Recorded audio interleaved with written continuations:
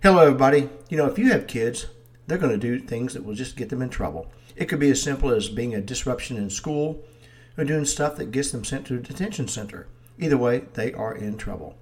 Now, how we handle it as parents, that sets the tone for their character development.